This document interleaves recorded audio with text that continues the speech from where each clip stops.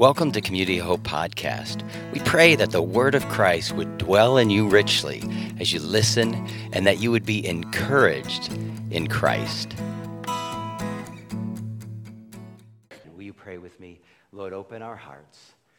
Help us to look at you and see your beauty, your awesomeness, your sacrificial love, and reflect that, Jesus, to the world and even to ourselves. In your name we ask this. Amen. Please be seated. We are in a series looking at the last words of Jesus, the famous last words. And this is, I almost feel like I have to apologize. I like podcasts, and one podcast that I like has to do with people who are unjustly convicted, right? And I read about and listened to a podcast. I think there's even a movie about this guy. So there's this guy, and he comes home from work, and he's tired. He sits in his chair. Now, he has a gun, and I think he might have been cleaning it or something, but it was there on a table near him. He fell asleep, woke up. His wife came home, and she had discovered that he had had an affair 4 years ago. And let's just say she was not happy with him, right? It had been done with, but she had just discovered it. And so things got heated. She took his gun and grabbed it and went into the kitchen, and all of a sudden, he hears the gun go off. And she's dead. And of course, the police come, the stuff, and ultimately, they convicted him of the murder. And all this crazy stuff, how the police botched the crime scene, how somehow they did gun residue tests. I think they did it on both hands, but the copy of the hand where the gunshot was, it was all whited out on the form, and the coroner said we didn't white it out, because we use green out on green paper, right? And I mean, all kinds of stuff, how the pictures of the house were somehow lost, and they came back and restaged the area and took pictures and moved things. Yeah, I mean, it was this whole, how the prosecutor was related to a law firm that brought a civil lawsuit against the guy. So there was a relation between the prosecutor and the civil lawsuit, and if he would lose, of course, they would be able to take all of his. I mean, and then years later, a judge, basically the judge who did the trial said this should be vacated and we should have another trial. And then the appellate court said, oh, you don't have standing in this. And they even offered him this one kind of plea where if he would just plead guilty, he would be free today. But he's like, no, I'm not going to plead guilty, so he's still in prison. And I couldn't help but think when I listened to some of these wrongfully convicted people, what is it like to forgive when you are just watching your life in prison? It's got to be hard. And I couldn't help but think that the most ultimate wrongful conviction was the innocent Christ. I mean, you got Pilate's wife coming and saying, hey, this guy's innocent. He's like, I wash my hands of this, right? He doesn't want to send him, but it's like a kangaroo court, and he gets ultimately wrongfully convicted. And here he is on the cross, ridiculed, scorned, and what does he pray? Father, forgive them. They don't know what they're doing. Do you ever struggle with forgiveness? Yeah. Forgiveness, all through Scripture, right? Did we pray the Lord's Prayer? Forgive us our trespasses as we forgive those who forgiveness is talked about, and yet it's so hard to do. Have you ever really been hurt by somebody? How did it feel when you forgave them? The reality is when you forgive somebody, you have to absorb the impact, right? If we're in a fist fight, that fight has to end either with you punching me or me punching you. I guess theoretically, you might be able to punch each other at the same time. But most of the time it doesn't end that way, right? You typically have a winner or a loser, and typically somebody has to absorb the blow. You come over to my house, and let's say I got this family heirloom, and you sit in the family heirloom and you break it, and you're like, oh, I'll pay for it. And I'm like, no, that came over on the Nina, the Pinta, and the Santa Maria, right? Like I have to absorb the blow. I think forgiveness feels like death. You died your right to retaliate. You died your right to hurt back. It feels like death. Now, it can be freeing, right? And it can be a choice, but I think somewhere in there, you absorb the blow. I remember a time where I had shared something with somebody in confidence, and it came back to me in a way that was very painful. And I was so angry. I mean, I was so angry that if I was near that person who was my friend, I think I would have been in a fight with them. Have you ever been that angry? Yeah. And it took me a week. And a week might be short for some of the things that you guys have experienced, but it took me a week to finally let go. And I remember how I felt. I felt like I had been carrying a weight, but there also is a sense of control when you're angry, when you're hurt. There's almost a feeling of power. And when you let go of that right to hurt back, at least I did, I felt vulnerable and a little bit powerless, but I felt lighter and freer. It's a weird kind of unique set of feelings sometimes when you forgive. And I posted this on Facebook recently because I've been thinking about this message, and it said, holding a grudge is like allowing someone else to live rent-free in your head. And a guy posts this, what?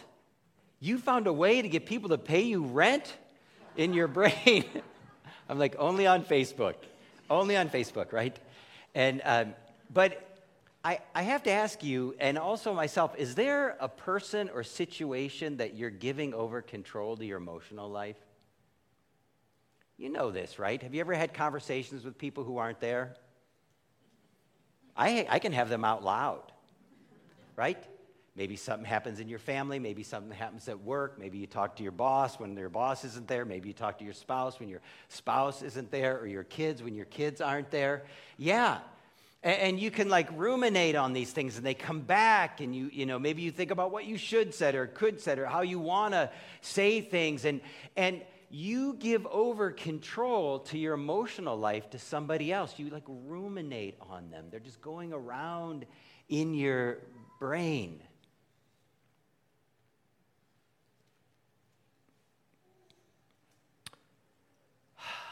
It helps me sometimes when I think about forgiving someone that it doesn't mean that you're right away best buddies with them, right? Or there are times where people who have forgiven people and they've let go of the constant rumination of the event or events, and they're not giving them emotional power, but that person is not a safe person to be around. And it's helpful for me to go, you know what? When I forgive somebody, it doesn't make what they've done okay. And it doesn't mean that they shouldn't be held accountable for their behavior. And it doesn't mean you shouldn't have boundaries in whatever kind of relationship you're going to have. You may, and many times it's good to enter into full fellowship with somebody again, right? Your spouse hurts you, I want you to have full fellowship with them again, right? Don't be having all these like grudges going on, you know. Isn't it funny how sometimes bad things can happen and you can like hold on to them and they almost become like memorials or monuments in your mind against someone that you vowed to love forever, and sickness and health till death do you part, right? And you've got these like little monuments that you hold on to, which are almost like personal covenants of pain or hurt or grudges. And I don't think we have to live that way. I think we can let go of those kind of things. And forgiveness means this. I believe it means to let go of your right to hurt back and to continually ruminate on it. to give them that kind of power to forgive. Now, sometimes the trouble is we just want to get vengeance. And I think forgiveness, it's always helpful for me to remember that it is not my job to take vengeance. It's my job to absorb it, let it pass through to Jesus, and say, vengeance is yours, Lord. You will repay. You're a bigger God. You know what's going on. You have this in your hands. You guys ever read the story of Joseph? I'm fascinated by that story because you got Joseph's brothers, right? And they sell him, right? He's probably a bit of a brat, right? I had a dream, you're going to bow down to me, big brothers, dad, right? You're like, shut up. I mean, basically that's what they say to him. And then the brothers, they're going to kill him, and they decide, no, we'll make some money off him, and they sell him as a slave, and then he goes to Egypt, and then he actually does well as a slave, and then, of course, Potiphar's wife, tries to seduce him, and he runs, and she lies about him. He ends up in prison, and he goes from prison to a palace and becomes the second in command. And then finally, when there's a famine in the land, the Lord brings his brothers to him, and when his brothers finally recognize him and he reveals himself to him, you know what he says? The Lord led me here. How is that? No, you guys sold me as a slave and left me for dead. He's like, the Lord led me here. He reinterprets all this stuff that was so painful in his life and puts it back on God. Like somehow God used the negative things. And I bet you can look at some of the things in your life that you had to forgive people for, but you're like, well, I'm who I am today, even because of that really difficult situation or circumstances. Vengeance is mine, saith the Lord. There was a church father, John Chrysostom. He was an archbishop of Constantinople. Anybody who's in the Orthodox tradition knows this guy. He's like one of the top 3. In the Lutheran church, this is your first exposure to him, right? So this guy was a fiery preacher. And the common people loved him, and many people were converted, and they basically made him archbishop. But the clergy had become fat, dumb, and happy, and the politicians were the same way. And this guy would preach against the abuses of the clergy and the abuses of the leadership, and they hated him, and they schemed up a way to get him convicted of treason, like all this stuff. And when they had a trial, he's like, I'm not coming. And they said his absence proves his guilt. You got to love this. He wanted a council, and they're like, nope, we won't do it. So they were sentencing him to something, and he wasn't sure, but for sure he was going to be exiled and maybe even killed. And this is what he said. And what I love is he could have preached or spoken, and all of his followers would have just had an insurrection. It's like, no, I am... He said, a tree of righteousness, a planting of the Lord, that he would be glorified. And he said, if the emperor wishes to banish me, let him do so. You know why? The earth is the Lord's. He says, if the emperor wants me drowned in the ocean, I'll think of Jonah. He says, if he wants to throw me in the fire, I'll think of Shadrach, Meshach, and Abednego in the fiery furnace. If he wants to cast me out to wild beasts, I'll think of Daniel in the lion's den. You know what he's saying? I will trust in the Lord in this difficult time. Vengeance is the Lord's. I don't have to take up. But I'll think of these people. If they're going to stone me, I'll think of Stephen, the first martyr. If he wants to cut off my head, I'll think of John the Baptist. And he said, I, like Paul, am not here to please men. And people who loved him took up arms and guarded him. And they were going to not let the guards come in. And that night, there was an earthquake. And the emperor's wife, who was in on getting this guy exiled because he criticized how she dressed, got afraid, felt that the earthquake was from God and went and pleaded to her husband, and he was reinstated as the bishop, and the people carried him in. And he trusted himself into God's hands instead of taking revenge on his own. So how do you forgive? How can we forgive someone who has hurt us?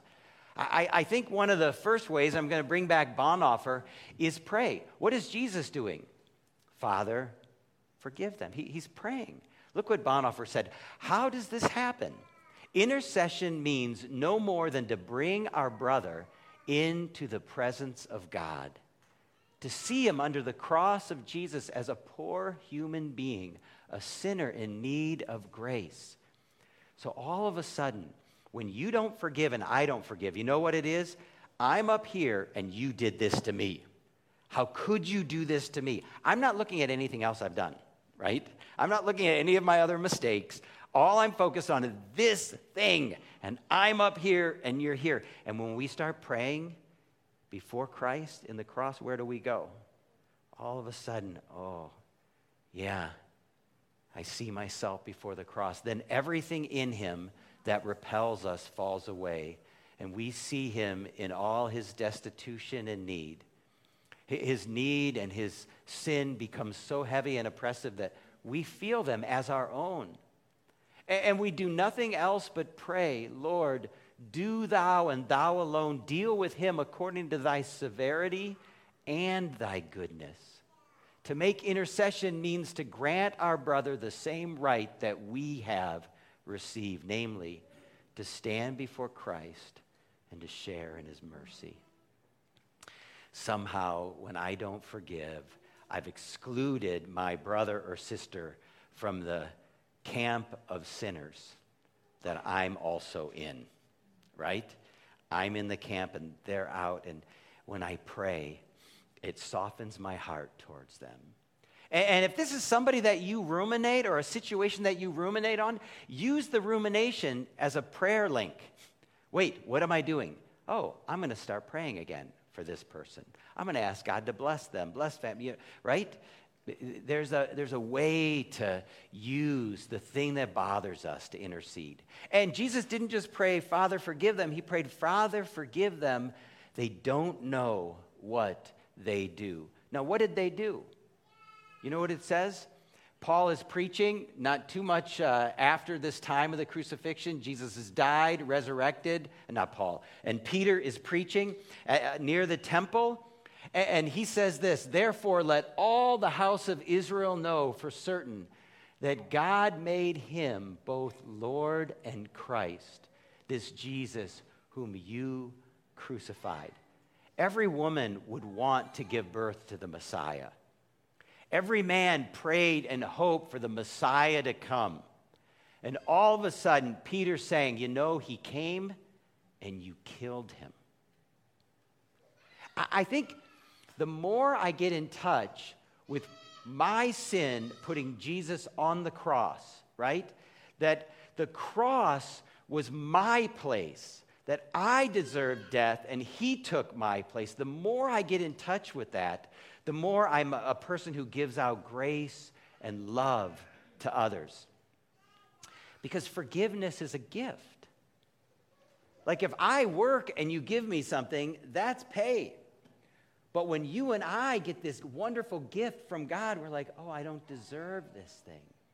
Forgiveness comes as a gift. I watched this video and I edited it. This is a guy who is a North Korean defector. And what I want you to tap into is the joy he experiences in things that you and I just take totally for granted. Is the sound up?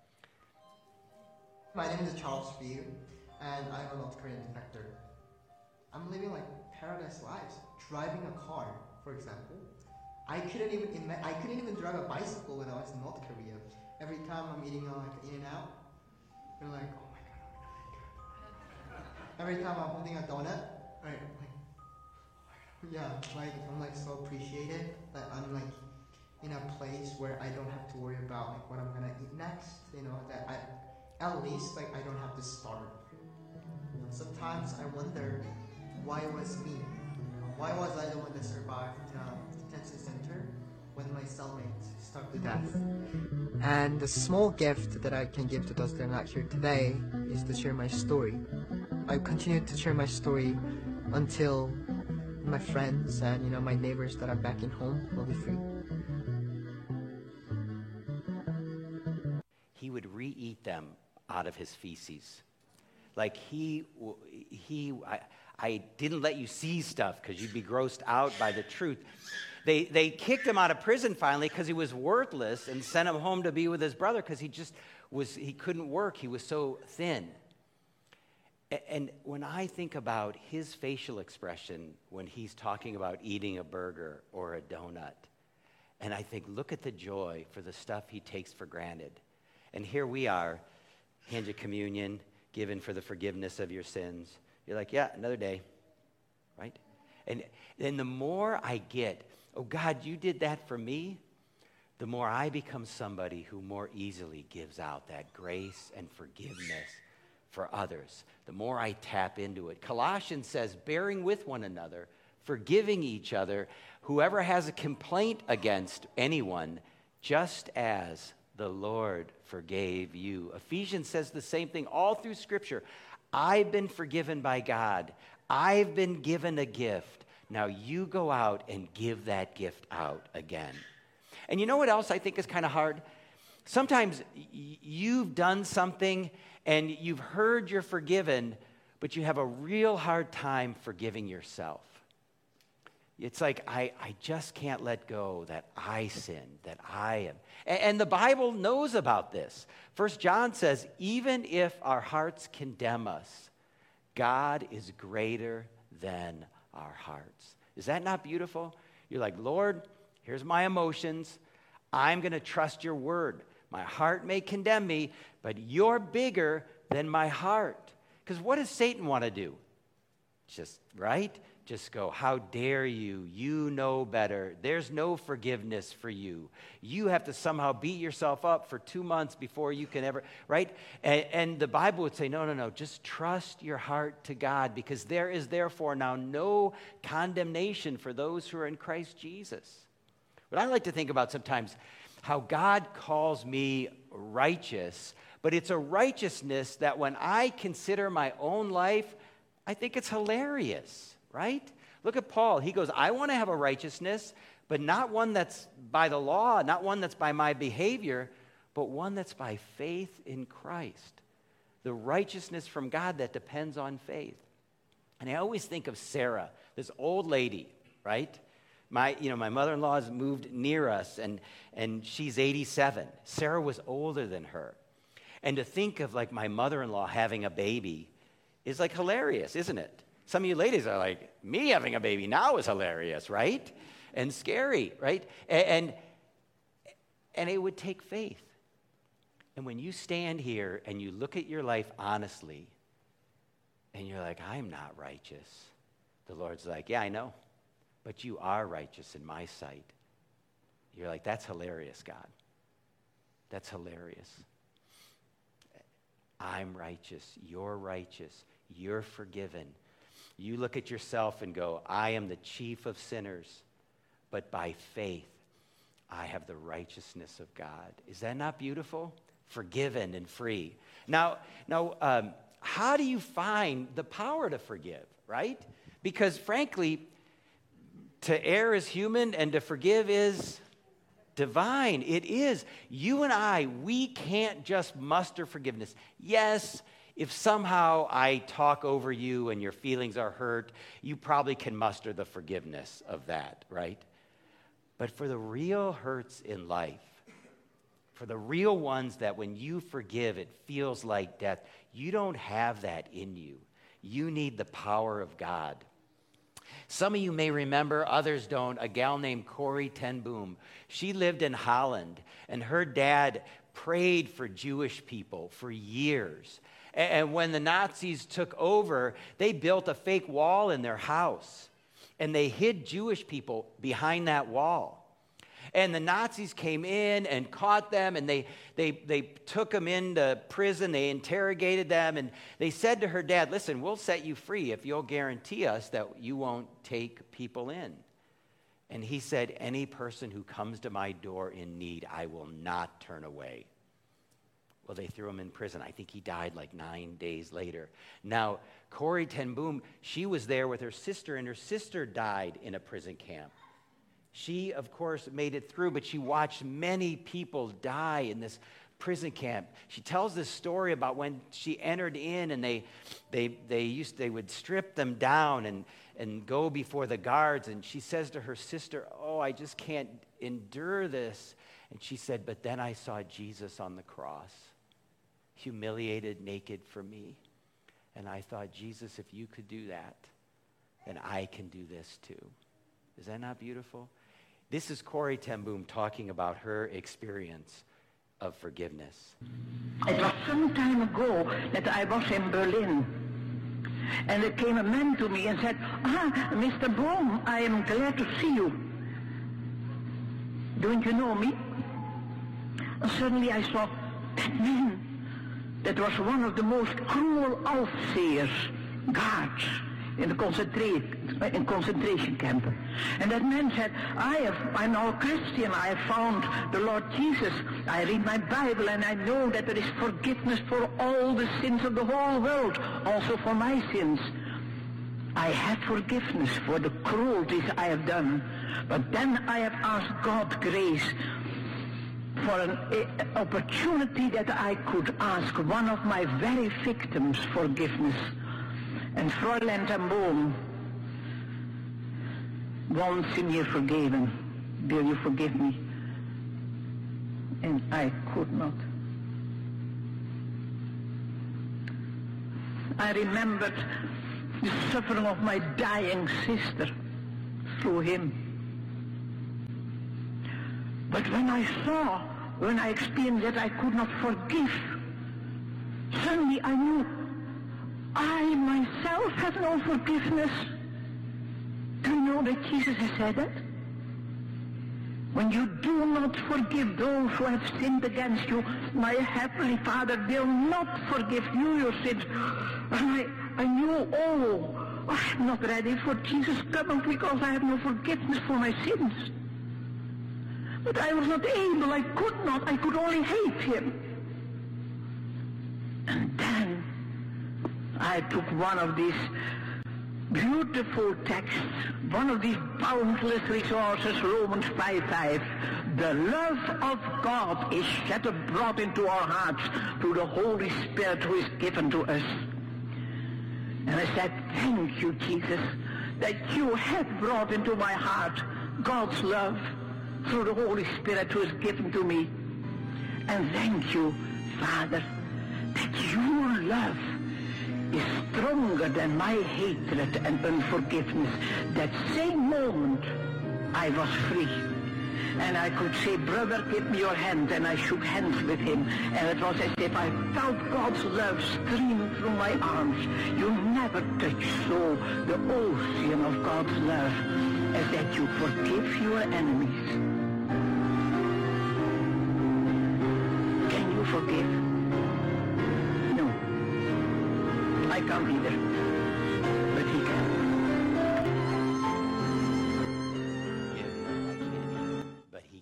Pray with me. Lord, you know whether there are situations and circumstances or even what the future holds. Lead us on in you to be your hands and your feet. Lead us on. If we're holding on to bitterness or grudges, I pray that we can't, but you can. You said, abide in me and you'll bear much fruit, but apart from me, you can do nothing. And so help us, Lord, to abide in you. Shed your love abroad in our hearts. Jesus, we ask this in your name. Amen.